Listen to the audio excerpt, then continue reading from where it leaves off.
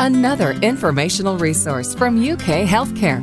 This is UK Healthcast, featuring conversations with our physicians and other healthcare providers. Welcome to UK Healthcast from the University of Kentucky Healthcare. I'm your host, Caitlin White. Preparing for that first trip to the gynecologist is a big step in both the child heading to the doctor and the parent's life.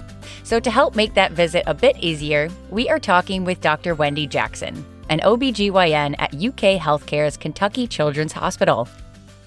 Doctor, to start us off, at what age should a child have their first gynecological exam? And why is it so important to establish this care early? Well, according to our governing body, ACOG, the first gynecologic exam or visit, and we refer to that as the initial reproductive health visit, should occur between ages 13 and 15. And the reason why it's so important to establish care is because we want to allow the patient to have that initial reproductive health visit that's going to provide sort of preventive health care services, educational information, and guidance. And then we'll focus shifting gears onto any problem-focused areas or concerns that they have at that time. So what can parents and guardians do to help prepare their child for this first visit? Well, I imagine that the thought of a first gynecologic exam from one of my adolescent patients is somewhat daunting. So parents or guardians can sort of de-escalate that fear by sharing some of the basics.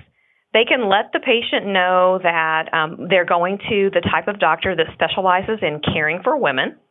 That physician is called a gynecologist, and we're actually going to one that specializes in taking care of teenagers.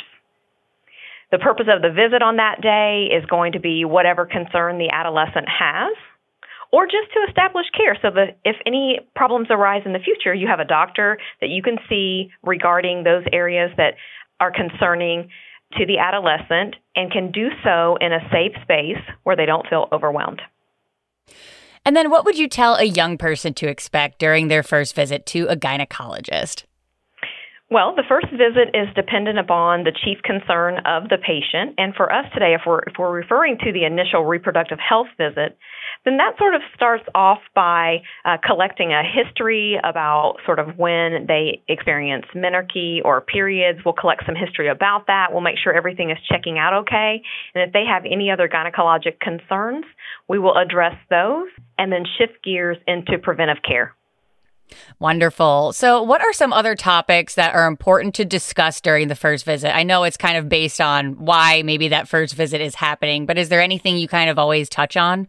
Oh, absolutely, for sure. I'm a gynecologist, so I want to know all about periods. So I will ask them when they had that first period and actually how often the periods occur, how many days they last, and from a quantitative perspective, how many toiletries they require so I can make sure that they don't have excessive flow. I often ask them about cramping. We refer to that as dysmenorrhea in the gynecologic world.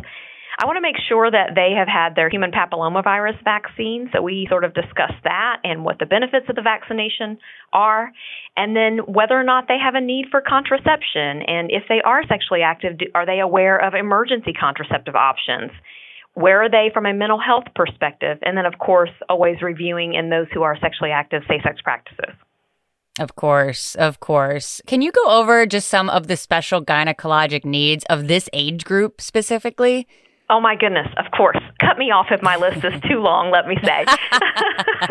But we'll start off with just explaining to the adolescent patient some basics about confidentiality, right? And in creating that safe space in the room, they're often fearful to disclose too much information that they feel like a guardian or a family member might find out about. So we review confidentiality. It is a vulnerable time for them as they're embarking upon pubertal development and their anatomy is changing. So I often spend time educating them on their personal anatomy as I'm reviewing the physical exam, if we're doing a GYN exam, explaining to them what normal is, becoming comfortable with just using the language and the appropriate terminology for the different body parts that they have. We often review menstruation facts and really what makes up a normal period, whether or not they have immunization needs. We talk about substance use. We talk about mental health. We talk about healthy relationships. We talk about physical activity. Screening for eating disorders can happen. And then, of course, I mentioned with the last question, always making time and space for discussions about the need for contraception as well as infection screening. So you mentioned that confidentiality. How can we encourage children to speak openly with their doctor about any questions or concerns they may have? I'm sure it could be, kind of almost embarrassing at first for them. Yes, so I often have them fill out a questionnaire while they're waiting to come back and see me, and it sort of delves into different aspects of their life, everything from education, mental health, nutrition, physical activity, so on and so forth, relationships.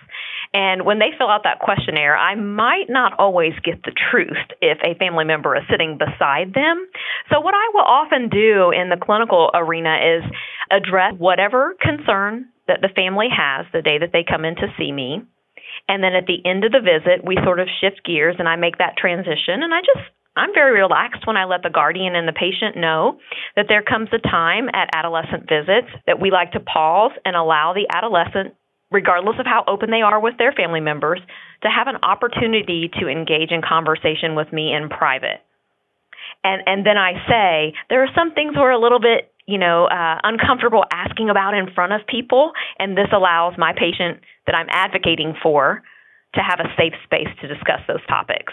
I've not had a single guardian or family member refuse to leave the room. That's always good to hear. Yeah, for sure. So once we got this first visit down, how often should adolescents return for routine gynecological exams? Right. So I tell them everything else is checked out A-okay. Schedule a follow-up visit for 1 year. I'll see you annually. And then I sort of let them know when things change at those annual exams, when they can expect to have a pap smear, that sort of thing. But if they have any concerns prior to that 1 year, they definitely need to feel comfortable coming back, because everyone who is listening to this will know that an adolescent life can change from day to day. And 1 year may be too long. Maybe they need to see me in 1 month. Maybe they became sexually active 2 weeks after I saw them for an annual exam, right? And they need screening or they need contraception when at that initial reproductive visit, they didn't think they needed that. So you mentioned going to a physician who specializes in adolescent gynecology. What are some advantages to finding that kind of provider?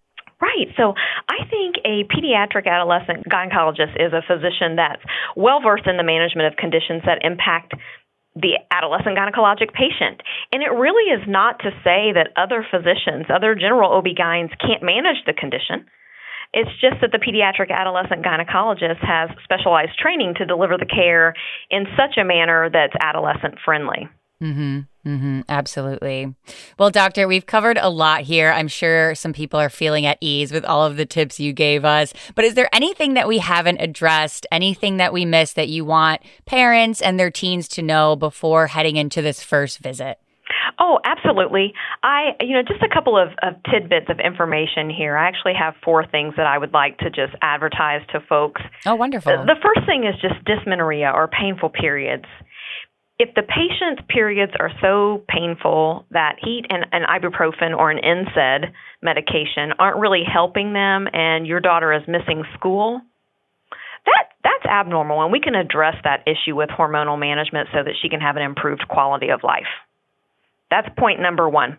Number 2, we refer to this as menorrhagia. If those periods are really long and they're heavy, they go beyond 7 days, they require more than 6 toiletries per day, then please consider having this young lady evaluated to make sure there's not an underlying cause that's contributing to this condition. Point number 3 is the HPV vaccine. I would just encourage anyone who is listening to the podcast and the child doesn't have a contraindication to the vaccination to just consider having your child vaccinated to protect in the future from cervical dysplasia or sort of those precursor cells that can lead to cervical cancer.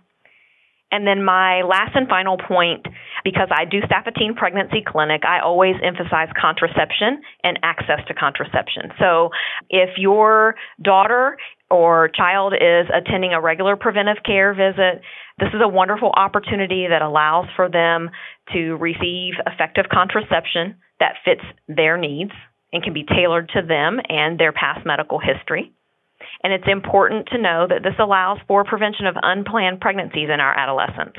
And that's my last and final point. Well, doctor, thank you so much for your help. Like I said, I'm sure this put a lot of families at ease. For more information, you can visit Kentucky Children's Hospital's website at ukhealthcare.uky.edu. And that wraps up another episode of UK Healthcast with the University of Kentucky Healthcare. Please remember to subscribe, rate, and review this podcast and all of the other University of Kentucky Healthcare podcasts. I'm Caitlin White. Stay well.